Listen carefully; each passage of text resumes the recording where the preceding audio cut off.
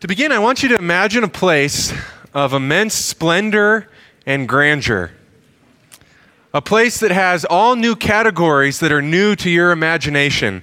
Somewhere unlike anything on planet Earth. Movie makers have tried to produce this on multiple occasions. Movies like Tomorrowland, Alice in Wonderland, The Chronicles of Narnia, Harry Potter, Atlantis, Star Wars, right? Maybe you can think of others. Maybe you've read a book or seen another film where this sort of idea is depicted, somewhere that is intended to blow your mind, intended to floor you, in a sense. Somewhere that's indescribable and fascinating. But friends, whatever fantasy land comes to mind when you think of somewhere that is just truly fascinating, I can promise you this, it pales in comparison to what heaven is going to be like. Last week, Deontay did a wonderful job teaching us about the rapture. Right now, we're in the church age where the time of the fullness of Gentiles is being brought in, where both Gentile and Jews alike are the people of God, although the majority of the church is Gentile. But once the fullness of Gentiles comes in, once the time is right, God will rapture the church away. As we saw in 1 Thessalonians 4:16, for the Lord himself will descend from heaven with a shout, with the voice of an archangel, and with the trumpet of God, and the dead in Christ will rise first. Then we who are alive and remain will be caught up together with them in the clouds to meet the Lord in the air, and so we shall always be with the Lord. This is a description of what is called the rapture of the church. And this will be followed by a tribulation period of 7 years. 7 years where God unleashes his wrath upon the entire earth. One purpose of this time is to judge those who have rejected him. But another purpose is to bring Israel back to repentance in Christ. Both Jews and Gentiles will be saved, but God's primary focus will be to restore the people of Israel during what's known as the tribulation period. And at the end of this time, Christ is going to return with those of us who have died or been raptured to the earth. At this point, he'll cast the Antichrist into the lake of fire. He will cast Satan into the abyss. And at that point, he will resurrect the Old Testament saints and establish his millennial kingdom here on earth for 1,000 years. He will rule with a rod of iron, meaning that no one will outwardly disobey him. All will be in outward obedience to Christ's rule on earth. And at the end of this 1,000 years, Satan will be released once more and will deceive many after him who inwardly were rebellious. Christ once and for all at this point will abolish Satan and all of those who follow him into the eternal lake of fire, into the permanence of hell. Christ and his followers will then enter into the new heaven and the new earth, and so we shall always be with him. Amen, right? The reason I give this brief overview of eschatology is because we're going to focus in on the end of it tonight. And so I kind of wanted to catch us up from Deontay to tonight. But just kind of to pause for a moment, isn't it neat that we get to know the future? That's just a fascinating reality to me. All throughout the Old Testament, God is predicting the future and then fulfilling it time and time again. And there would have been generations that would see the fulfillment of a promise of God throughout the Old Testament come to fruition right before their eyes. We get to look back and see the prediction and the fulfillment time and time again, particularly with the person of Jesus. And now we get to know and see the future beyond the age of the church as well. It's truly fascinating thing to know. And so, friends, my hope tonight is that as we look at the very end, heaven, eternity with God, I just hope this encourages your hearts. I hope this brings a lot of encouragement to you. I hope it gives you motivation to press on. So I want to begin by praying, and then we'll start. Father, we thank you for this evening, already beginning to worship you through music, to worship you through fellowshipping, Lord. And now we ask that we would also worship you through studying your word, Lord, through hearing your word and responding to it. God, devote our minds to you. God, keep our minds from being distracted during this time. We pray in Jesus' name. Amen. So the first question I want to ask in studying heaven is, what is heaven like? Heaven's not a foreign concept to society, is it? No, all you got to do is look at some of the movies that have come out and you'll see heaven is a very familiar term. Movies like Heaven is for Real, books or movies like 90 Minutes in Heaven, a new one coming out, Miracles from Heaven, and of course the classic, All Dogs Go to Heaven, right? Yeah, who didn't grow up on that one? Unfortunately, though, most of the modern films and portrayals of this supernatural experience are phony. They're fake. They're just made up or simply hallucinations. However, reacting to this equally tragic are those who want to throw heaven out altogether. Because of these instances, because of these films, they may look at it and say, oh, well, there's contradictions. Look, this person goes to heaven and this person goes to heaven and sees that. It can't all be real. How can they both be real? So what, is heaven just whatever I want to believe? Well, if that's the case, then I want heaven to be football, friends, and Buffalo Wild Wings, right? This is equally as tragic, right? There's multiple ways to go wrong here. And maybe even more sad than this is those who admit that there's a heaven and admit that there's a hell, but they're not afraid of going to hell. They think hell is going to be a place to hang out with their friends and party and just have a good time. Unfortunately, guys, many, and I mean many, have this perception of heaven and hell. And yet the reality is that all of us are going to end up in one of these two places. You're either going to be in heaven with God or in hell separated from God. I wonder about people's perception when they find out it's true. With all the confusion, with all the chaos, with all the perversion, I wonder what their reaction's going to be when they find out it's true. And I got to laugh because I enjoy watching movies, and you'll see how this all connects in a minute. Guys, if you want to start getting that movie ready, sci-fi, action movies, Marvel, okay, superheroes. So I'm going to show a short clip, and then we'll maybe make a few connections. Do you know what happened to him? A lot of rumors, stories. People who knew him best think he went looking for the first Jedi temple. The Jedi were real. I used to wonder about that myself. Thought it was a bunch of mumbo-jumbo. A magical power holding together good and evil, the dark side and the light. The crazy thing is, it's true. The Force, the Jedi. All of it. It's all true. All right, so we've been talking about maybe doing a Star Wars movie night this summer at some point, but for you Star Wars nerds like me. So I laugh at this because no, the Force isn't real, although that would be super cool. And no, Jedi are not real. And no, there's no Luke Skywalker. But it did make my mind think about the shock that people are going to experience when they realize that Jesus Christ was and is real. When they realize that Christians indeed did have the Spirit of God within them. I wonder what sort of epiphany is going to hit them when they realize that heaven, hell, angels, demons, the spiritual realm that exists right now, when they realize it was all real the whole time. Even people within the church are going to be shocked by this reality. Heaven is for real, friends. It really is. And so tonight I want to ask and answer a few questions about heaven. And first is this: what does the Bible say that heaven will be like? And the first thing I want to set forth to you is that heaven is going to be a place.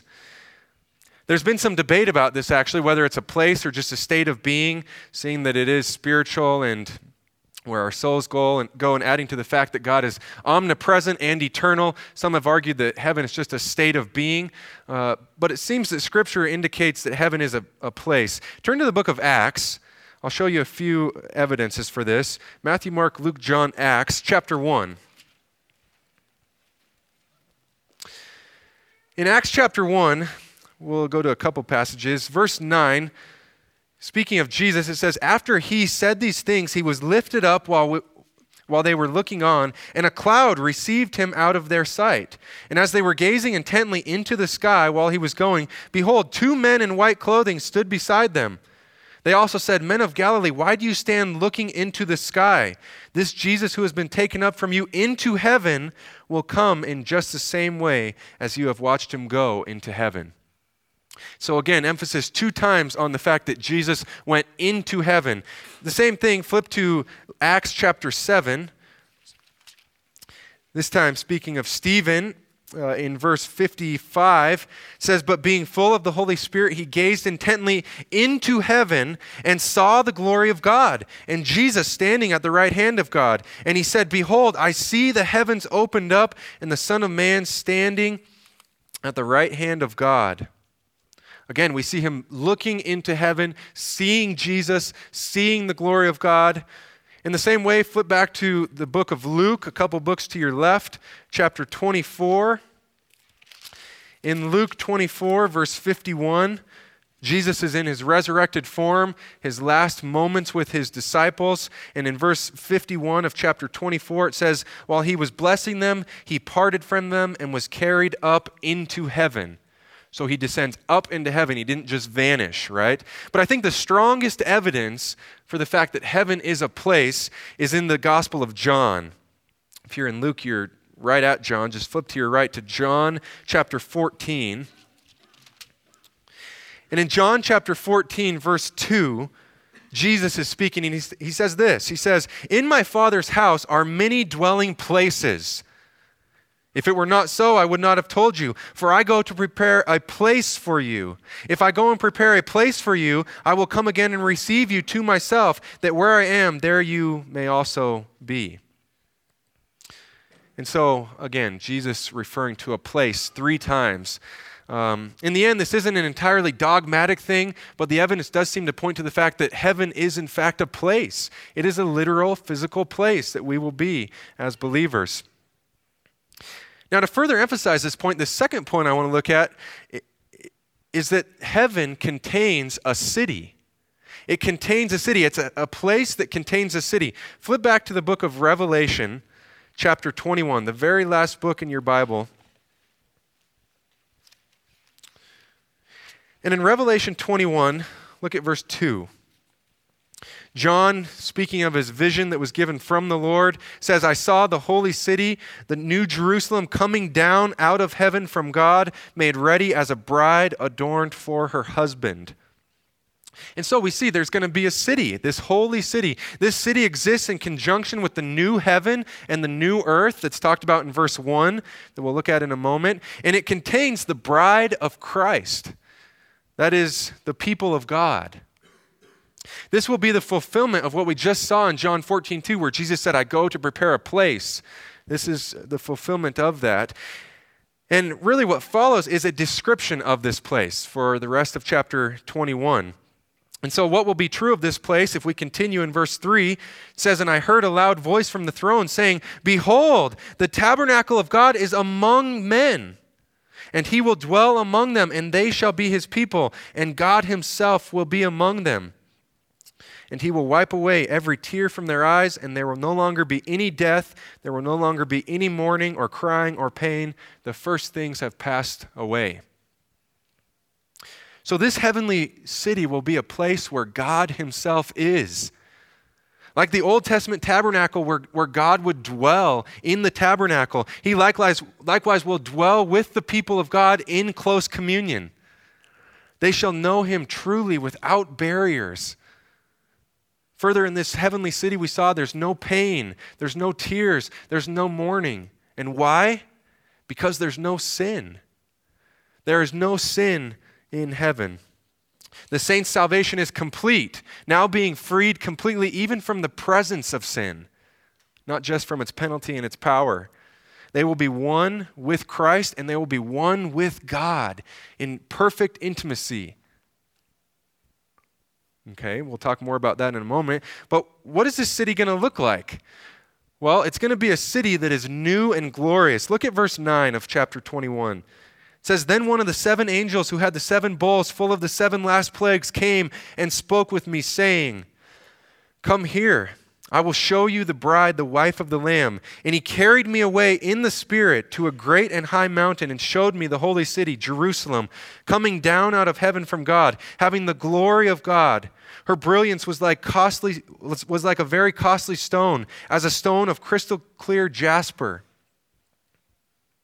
I want to stop there for a moment and just point out a few observations. One is that this city has the glory of God about her, right? John says it had the appearance of many costly stones.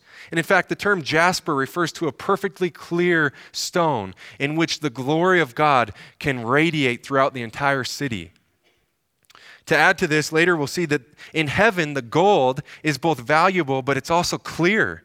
And the meaning for that clearness is, again, that the glory of God can radiate throughout the entire city. Overall, this city's beauty will be stunning. Okay, let's continue though. Verse 12, it had a high and great wall with 12 gates, and the 12 gates, and at the 12 gates angels, and names were written on them, which are the names of the 12 tribes of the sons of Israel. There were 3 gates on the east, 3 gates on the north, 3 gates on the south, and 3 gates on the west. And the wall of the city had 12 foundation stones, and on them were the 12 names of the 12 apostles of the Lamb. The one who spoke with me had a gold measuring rod to measure the city and its gates and its walls. The city is laid out as a square, and its length is as great as its width, and he measured the city with the rod, 1,500 miles. Its length and its width and its height are equal. He measured its wall 72 yards according to human measurements, which are also angelic measurements. The material of the wall was jasper, and the city was pure gold, like clear glass. The foundation stones of the city wall were adorned with every kind of precious stone. The first foundation stone was jasper, the second sapphire, the third chalcedony, the fourth emerald, the fifth sardonyx, the sixth sardius, the seventh chrysolite, the eighth beryl, the ninth topaz, the 10th chrysoprase, the 11th jacinth, the 12th amethyst. And the 12 gates were the 12 pearls. Each one of the gates was a single pearl, and the street of the city was pure gold, like transparent glass. We're not going to dig into the details of this, but wow, what a city. Isn't this just fascinating? It's almost as if John is reaching for words to describe the beauty and glamour of what this city is going to be like. I just want to point out a few observations here, too, before moving on. And one is that it seems to, again, make it clear that this passage is speaking of a place. This is a place where saints will be. And further, every indication from this passage points to the fact that this is a literal city. Look again at verse 17. He says, and he measured its walls 72 yards according to human measurements, which are also angelic measurements. Again, in case one make the case, well, angels are spiritual, and so is this entire scene. He says, no, it's the same type of measurements that we are experiencing on earth. A yard is a yard, whether here or in heaven. In addition to these, though, as a whole, again, I just want to highlight the splendor of this place to reflect the majesty and the glory of God. John is throwing out every kind of beautiful thing. He lists 12 types of stones in describing the value of this place, the worth, the radiance of this place called heaven. It will be a truly amazing place. But friends, if you look at Revelation 21, verse 1, we see not only is there a city, but there is also a new heaven and a new earth as well. Look at Revelation 21:1. John, to begin this whole chapter, says, I saw a new heaven and a new earth, for the first heaven and the first earth had passed away, and there was no longer any sea. And then in verse 2 is when the new Jerusalem comes out of the new heaven. Well, this new heaven and this new earth was prophesied time and time again in the Old Testament. One of the times is Isaiah 65:17, where God says, behold, I create new heavens and a new earth. Likewise, 2 Peter Chapter 3, verse 10 refers to this as well. Peter says in 3:10, but the day of the Lord will come like a thief, in which the heavens will pass away with a roar, and the elements will be destroyed with intense heat, and the earth and its works will be burned up. So we see God will destroy the old earth, whether entirely and then recreate, or just the surface and redo it. Either way, he is going to create or recreate the new earth and a new heaven to accompany this heavenly city that we just read about. He, in a sense, is going to recreate the initial perfect scene that existed in the garden with Adam in Genesis 1 and 2, where there's no sin. The entire world is not corrupted by sin yet. That's what the end times will be like, again, with a new heaven and a new earth. New heaven, new earth, new city. But who's going to be there? Did you happen to catch that in Revelation 21? Who's going to be in this new city? We know it's a place that contains a city that's new and glorious. And in Revelation 21, verse 9, we read this: Then one of the 7 angels who had the 7 bowls full of the 7 last plagues came and spoke with me, saying, Come here, I will show you the bride, the wife of the Lamb. And so we see a place, that being heaven, where saints are gathered. The new city of Jerusalem will consist of saints who have the righteousness of God accredited to their account. Those who in Revelation 21, verse 27, have their names written in the Lamb's book of life. You see, the marriage supper has occurred now, and now the people of God are one with God as his bride, as his wife for eternity. The union is complete by this point. And in addition to the people of God, the saints, both Old Testament and New, there's going to be angelic creatures, angels, cherubim, seraphim, all sorts of people and creatures there to worship God.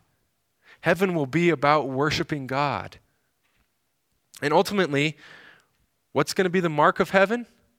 What's going to be the distinguishing factor of heaven? What's going to be so great about heaven, so unique about heaven, that's so different, that should create a longing for it? What's so different about heaven? Well, it's that we're going to be in the presence of God forever. We will be in the presence of God forever. This is what heaven is. All the things we've just read are just descriptions, but the nature, the true existence of heaven is the nature of God being revealed to his people. Look at Revelation 21, verse 3 again. It says, And I heard a loud voice from the throne saying, Behold, the tabernacle of God is among men. He will dwell among them, and they shall be his people, and God himself will be among them. Did you catch that? 3, maybe even 4 times, he alludes to the fact that God will be with his people. The tabernacle in the Old Testament was the dwelling place of God. It was set apart. Only priests could enter it, and only once in a while. Okay, but now the tabernacle is among men. It's among the people. And then 3 times it says, He shall be among them. God will be among them. He will dwell among them. And really, friends, this is his design from the beginning. Right? Do we not see God dwelling with his people in the garden? Do we not see God dwelling with the nation of Israel in the tabernacle? Do we not see God indwelling believers? Right? The Spirit of God indwelling believers. How about the incarnation? Emmanuel, God with us. God dwelling among men. And now here in the end times, what we see is this God dwelling among men perfectly, completely, in full unity. The dwelling with man will reach its high point. Verse 3 closes by saying, They shall be his people, and God himself will be among them. What a beautiful scene. We're going to be with God in his very presence. And in fact, it will be so beautiful, so glorious, so much emanating glory that if you look at verse 23 of this 21st chapter, it says, The city has no need of sun or the moon to shine on it, for the glory of God has illumined it, and its lamp is the Lamb. Fascinating.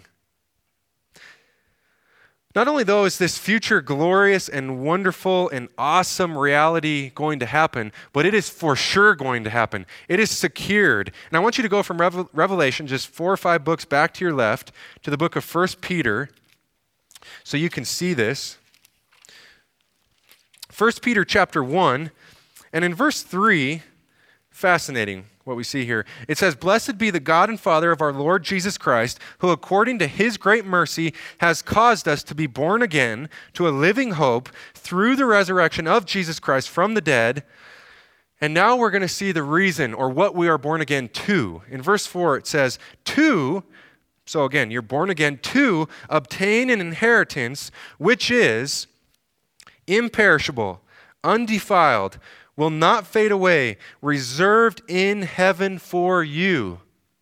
Friends, this inheritance, this security of our salvation, this surety of heaven is all of these things. It's imperishable, undefiled, will not fade away. It's reserved in heaven for us. And you want to know who's protecting it? You want to know who's guarding it? Look at verse 5. Who are protected by the power of God through faith for a salvation ready to be revealed in the last time. So God has called some to himself. He has given them faith, and he will complete this salvation in the end times by delivering this promise of heaven. Isn't that wonderful? And yet kind of mind-blowing at the same time. Flip back to Revelation 21. And in light of this, in light of how great and awesome and sure this reality is, I've got to ask a question. This just bothers me. I can't not ask questions. And I have to ask the question, why? And not necessarily why to the surety of it, why to the certainty of it, but I'm asking why to the whole thing.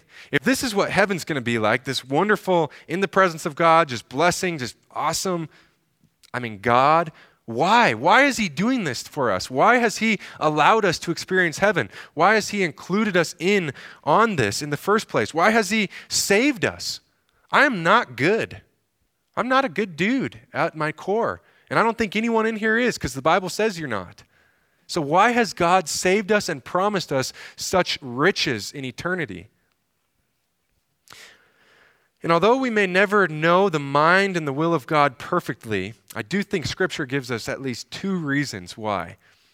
And the first is this. It's that God desires to share blessing with his people.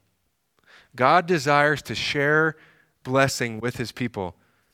Get this, friends. God is triune. He's always been triune. For all of eternity past, he was a triune God, Father, Son, and Spirit. And so he has always loved within himself.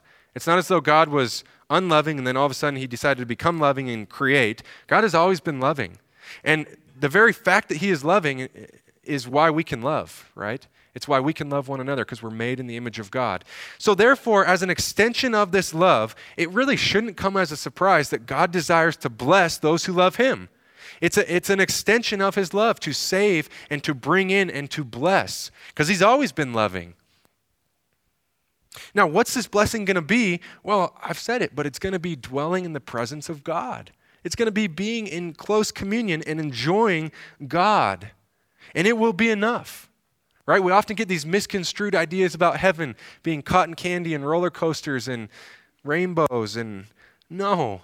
Friends, in fact, get this. In church history, some theologians believed, and although it's not explicitly in the text, I think it's an interesting idea.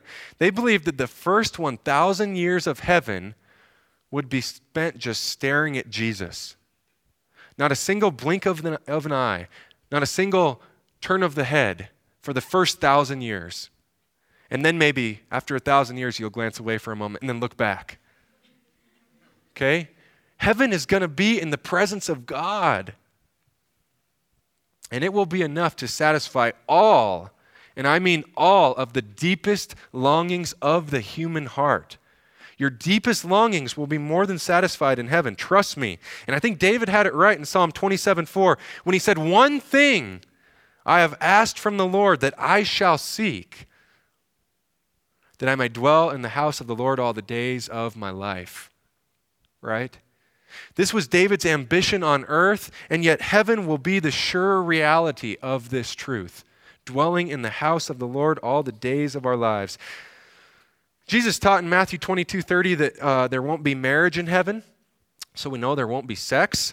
But friends, I want to tell you this, the satisfaction, the fulfillment that will be in Christ and in God in heaven will be more satisfying than anything earth has to offer. It will be more satisfying than anything. Psalm 74, verse 25, "Whom have I in heaven but you? And besides you, I desire nothing on earth." This captures that idea well. And I think that as a whole, we need to be careful about underestimating the majesty of God. We need to be careful about underestimating the beauty of God, and we need to be careful about underestimating the presence of God. It's way too easy to underestimate those three things. In fact, just to see this, I want to show a few examples. Flip back to Isaiah. If you go to the middle of your Bible and kind of turn to the right, you'll find Isaiah chapter 6. I want to give a few brief examples of those who have encountered the Lord and what their response was. And we'll start with the most familiar one. Isaiah 6, in a vision, he says, in the year of King Uzziah's death, I saw the Lord sitting on a throne, lofty and exalted, and the train of his robe filled the temple. Just briefly, the train of a queen is the part of her dress that trails behind that signifies her majesty, her worth, and it says the train of God fills the temple. Utmost majesty, utmost worth and value. Verse 2, seraphim stood above him, each having 6 wings. With 2 he covered his face, with 2 he covered his feet, and with 2 he flew. In other words, 4 of this creature's wings are devoted to humility in the presence of God, covering eyes, covering feet. 2 of them are devoted to serving God. Verse 3, and one called out to the other and said, holy, holy, holy is the Lord of hosts. The whole earth is full of his glory. And the foundations of the thresholds trembled at the voice of him who called out while the temple was filling with smoke. Then Isaiah said, woe is me, for I am ruined, because I'm a man of unclean lips, and I live among a people of unclean lips, for I have seen the King, the Lord of hosts. Friends, what Isaiah is saying here is that he should be undone. He should be unraveled. He should be reduced to a teaspoonful of protons and neutrons and electrons. He should not be able to exist. Why? Because he's sinful and he knows the holiness of God. He recognizes his sin compared to what he has just seen. And he's just seeing a vision. He's not even in his presence. God is fearfully and wonderfully awesome. In Revelation 1:17, likewise, John this time sees a vision of Jesus, and he says this, when I saw him, I fell at his feet like a dead man. 2 Chronicles 5:13, then the house of the Lord was filled with a cloud so that the priests could not stand to minister because of the cloud, for the glory of the Lord filled the house. Guys, God is fearfully and wonderfully awesome. Just to kind of capture this by way of illustration, I want you to imagine standing out in the sun. Okay, you're just going to take it. You're going to stand in the sun for hours on end, day after day. Okay, what would it eventually do to your body? It would start to burn your skin. You'd start to kind of crinkle up like a raisin. Now I want you to imagine taking this and looking up and staring into the sun. I'm going to take you on, son. How long would your eyes last? Okay, now I want you to imagine jumping one planet closer to the sun and doing the same thing. You're going to stand in there, and then you're going to lift your eyes and then you're going to jump even another planet closer. We're out of planets now. You're on the closest one. Okay? And you're standing and trying to take this in front of the sun. And then you're going to get even closer to the sun. Okay, now I want you to imagine the fact, and not even imagine, I want you to think about the reality that God is the creator of the sun. He spoke it into existence. He gives it its power. He gives it its heat. He gives it its light. God could do this. Just eliminate it. Okay? Could he not? Is that not the testimony of Scripture? Friends, God's power, do not underestimate the power of God, the radiating glory of God. It is infinitely more than our puny little sun. You want to know what heaven's going to be like? God's in heaven. That's what heaven's like. God is in heaven. Heaven is filled with his presence, the presence of our awesome and almighty God. But friends, here's the wonderful thing. For believers, is heaven a place of fear? No, it's not a place of fear. There's no fear because there's no longer sin. Our sin has been covered. If you've put your faith in Christ, his righteousness has been imputed and covers you. You are clean. You are seen as his righteousness. We are brought into the manifold grace of God through Jesus Christ our Lord. That's the wonderful thing. We're married to Christ. Therefore, we're joined to the Father and the Spirit as well. We are one with God. There's nothing to fear. And so coming back to this main point, God desires to bless us, and we see that God loves us. Heaven's not a place of fear for the believer because God loves us. Listen to these 3 verses. I want you to listen closely. It says this, God demonstrated his love for us in that while we were yet sinners, Christ died for us. Romans 5:8. 1 John 3:1. See how great a love the Father has bestowed on us, that we would be called children of God. But God, being rich in mercy because of his great love with which he loved us, even when we were dead in our transgressions, made us alive together with Christ. Ephesians 2, 4 and 5. Guys, heaven is going to be a glorious place because we will be with God due to his great love for us. Speaking of this experience, listen to Wayne Grudem, systematic theologian. He says this, he says, when we look into the face of our Lord, and he looks back at us with infinite love, we will see in him the fulfillment of everything that we know to be good and right and desirable in the universe.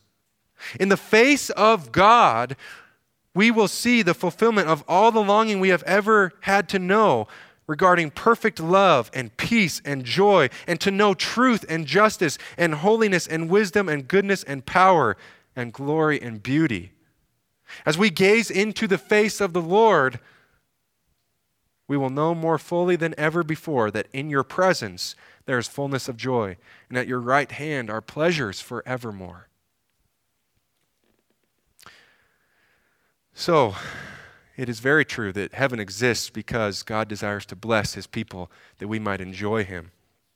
But there's a second reason that heaven exists. As I probe this question, right, we looked at what is heaven, now why is heaven? He desires to bless us. Number two, though, is this. God desires to glorify himself. And if you've read your Bible much at all, you know this to be true. You don't really have to search far. But when I think I was most struck by this was a couple years ago as I was reading in my devotional time through the book of Ezekiel, and I kept seeing a phrase come up over and over and over again. I started marking it 63 times. 63 times Ezekiel quotes God saying this, and you will know that I am the Lord. So what you've got happening in this book is God acting, him judging, or him promising judgment, or him saying he's going to do this, or him doing that. And why? So that they may know that I am the Lord. So that they may know that I am the Lord. All through Scripture, we see this testimony that God desires to glorify himself. And for us, this might be egotistical, self-promoting, right? We could never justify that. But to the one to whom all things already belong, to the one whom there's nothing greater than or even close to as great as, in terms of his power, his majesty, his might, and also his goodness and his mercy and his love, to this one, this makes total sense. He deserves all glory and honor and praise. And further, when we give all glory and honor and praise to him is when we are most fulfilled in this life. It's what we were made to do. And so entering into this second point as a humble, finite creature, and as humble, finite creatures, I want to approach this humbly, but I do want to try to probe this a little bit deeper and look into this point of him desiring to glorify himself from two aspects. And the first is this, is that what we see is that God is preparing an end times gift for the Son. I'll say that again. God is preparing an end times gift for his Son. Both these bigger ideas kind of touch here for a moment. God wanting to bless his people and desiring to glorify himself. In that God has saved us, and even bigger perhaps, God's redemptive plan is yes, because he loves us, but I would say as much so or even greater than because he loves his Son. He saved you in part because he loved Jesus. Let me explain. Go to the book of John. Matthew, Mark, Luke, John. We've already been there tonight. John chapter 6. We're going to go to a few passages here. John 6, verse 37. Jesus saying, "All that the Father gives me will come to me, and the one who comes to me I will certainly not cast out. For I have come down from heaven, not to do my own will, but the will of him who sent me. This is the will of him who sent me, that all that he has given me I lose nothing, but raise it up on the last day." So could it be here that the Father's will in sending the Son was not only to bless and save his creation, but also to bless his Son as well? This verse says the Father has given some to the Son. Verse 44 repeats the idea. "No one can come to me unless the Father who sent me draws him, and I will raise him up on the last day." And so the Father gives and draws to Jesus. But why? What's going on here? Well, look at verse 24. Flip to John chapter 17. And look at verse 24. On the way to 24, I'll repeat a few other things. In verse 9, we see, I ask on their behalf. I don't ask on the behalf of the world, but of those whom you have given me. Again, in 11 and 12, we see the Father has given some to the Son. But in verse 24 of John 17, Jesus is praying this time to God the Father. So God the Son communing with God the Father. And he says this. He says, Father, I desire that they also, whom you have given me, be with me where I am. And now we got to pause, and I just want to set you up. This is going to be a purpose clause. This is going to be a purpose statement. Okay? He desires them to be with him where he is. Why? So that they may see my glory, which you have given me. For you loved me before the foundation of the world. All that the Father has given to the Son keeps and guards and protects. Why? So that they may see the glory of Jesus, which the Father has given to Jesus. In fact, friends, could you not agree? The very purpose of believers' existence boils down to this: glorify Christ, worship Christ, love and serve Christ. Paul in Philippians 3:7 says this, whatever things were gained to me, those things I've counted as loss, as rubbish, as dung for the sake of Christ. Christ and his glory are the central focus for the Christian. And what we're seeing is that this is the intentional plan of the Father. It was this plan to give a people to the Son as an object of worship. To really nail this one home, though, flip to the right to the book of Ephesians. You got to see this with me. If you haven't flipped yet, please turn to Ephesians. After the Corinthians, after Galatians, Ephesians chapter 5. Right, we're familiar with this passage about marriage, the wife, husband, Christ, the church. Look at verse 25. Husbands, love your wives just as Christ also loved the church and gave himself up for her so that he might sanctify her, having cleansed her by the washing of water with the word. Verse 27, another purpose clause, that he might present to himself the church in all her glory, having no spot or wrinkle or any such thing, but that she would be holy and blameless. Guys, Christ died for the church. And why? So that the church would be holy and blameless and turn around and worship Christ. The church is meant to be an object of praise to the Savior, an object of praise to the Son that the Father has given to the Son. So yes, Christ redeems the people, and yes, we enter heaven through Christ, but we are also saved to worship Christ.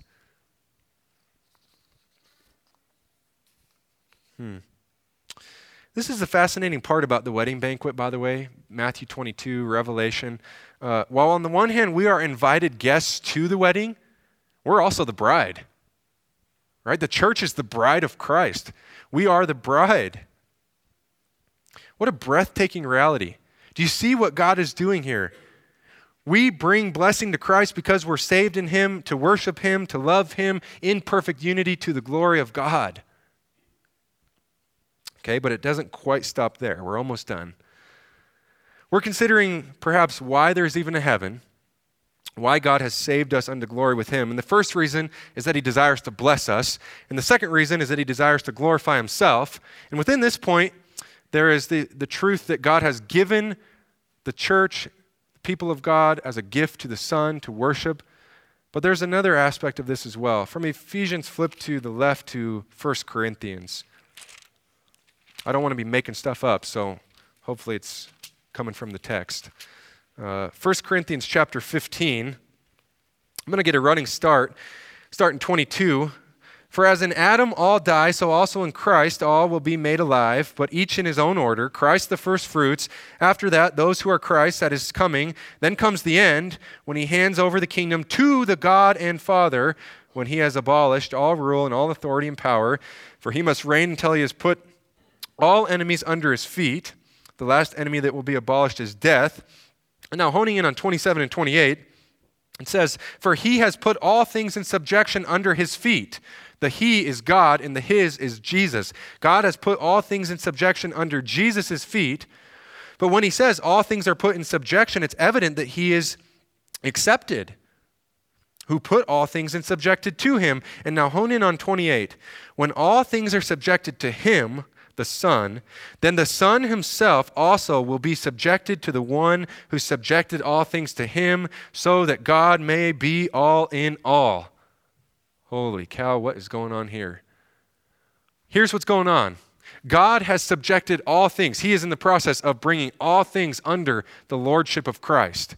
Jesus will be king over everything. Believers, unbelievers, Satan, angels, demons, all that.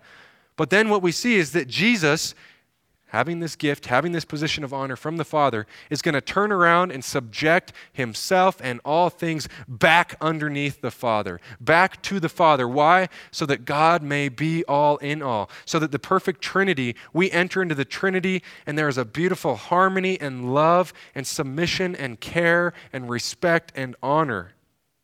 Isn't this unbelievable? No one's nodding. That's a bad sign.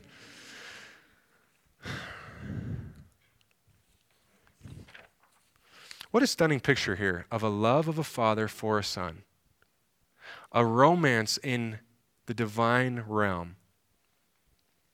Mutual care and love from the Father and the Son. Mutual honor and respect. Guys, our earthly marriage is but a tiny picture of this kind of love, a tiny picture of this kind of unity, and we are going to enter this unity as the bride of Christ. Do you see that our salvation is part of something a little bit bigger? It's part of a bigger picture, a bigger plan. I understand what people say when they say what they mean or what they're trying to get at when they say, Jesus loved you so much that if you were the only person on earth, he would have still come to die for you. Right? I get what they're saying. The problem is I just don't see it in these verses in the Bible. What I see, in fact, is that the Son has submitted to the Father's will. The Father has desired to glorify the Son, and then the Son has desired to then glorify the Father. Right? And in his grace and mercy, he has extended to us the ability to be saved from our sin, to enter into his presence, to enter into this unity for all of eternity. We're going to worship both Father and Son in complete unity with them through the Spirit forever and ever. Amen? Amen. Guys, we've attempted to explain something that is really not explainable. It's really beyond mind comprehension, at least my mind's comprehension. I just want to wrap up with a few implications now. We looked at what heaven is and perhaps maybe why heaven, although, again, it's hard to really grasp some of this. Implication number one is this: our life now impacts eternity. Okay, and I'm not going to spend long here, but go to 2 Peter 1:10 on your own, and you'll see that utmost care and effort should be taken now. Peter says in this verse that the one who diligently strives to live out his or her faith will enter into eternity abundantly supplied. Entrance will be a celebration. So friends, are you ready? Are you preparing yourself for eternity? Are you worshiping God now and preparing yourself for an eternity of doing that very thing? The second implication is that this life is transitory and temporary. James 2 says this life is a vapor, here and then gone. Psalm 90 says a man's years are 70, or if by way of strength, maybe 80. Okay, right? We know that. It could be way less. 70, maybe 80. Then what? You're gone. You go to all of eternity. So the question is this: how are you storing up treasures? Are you storing up treasures for earth or for heaven? Matthew 6, 19 to 21, check it out. Just as a reminder, there's two things, right, that are eternal from this world that are going to pass on. People's souls are eternal, and the Word of God is eternal. Therefore, I would submit to you, investing in God's Word into your own soul and God's Word into other people's souls is never a waste of time. It's not a waste of time. Third implication is this: heaven will far transcend any joy that we have ever known in this life. It will be uninterrupted existence in the presence of God. So I want to ask, do you think about heaven often? Do you long for it? What positive effects do you think that thinking on heaven may have on your Christian life? In 2 Peter 3, 11 to 13, he talks about longing for the day. He talks about living and conducting ourselves in a manner that is in line with the reality of heaven. Is this true of our lives? And fourthly, the last implication is that the truth about the relationship between the Father and the Son in eternity is pride-suppressing. It is, and that's a good thing. We are not that significant. We are not the center of God's attention, believe it or not. God loves himself, he loves his Son, and yes, he does love us. He does love us, but he does not need us, and we are not the center of God's affections. And so again, guys, cultivate a love for God. Cultivate worship of God. And I just want to say, if this sounds boring to you, just worshiping God for all of eternity, boy, you got to study the character of God. Study the character of God in Scripture. You got to get to know God, because this God will keep your attention forever, for all of eternity. Let's pray as we close. Father, thank you again for these people's patience with me and my limitations as a studier and a speaker, and going long at times. Father, but as we look at heaven, Lord, it is a humbling reality that you have so blessed us, God. You have so lavishly poured out your grace upon us. Lord, I know I deserve hell. I deserve your wrath and punishment and no good thing. Lord, not on this earth, not in this life or in the next. And yet, God, what we have just read about and studied is, Lord, it's mercy, it's grace, it's love, it's kindness that is so undeserved. Father, thank you for the truth of heaven, God, for your Son, Jesus Christ, who died for us to redeem us back to you from our sin. Lord, that in your grace you have a plan that has allowed us to partake in your divine riches, God, of enjoying your presence forever.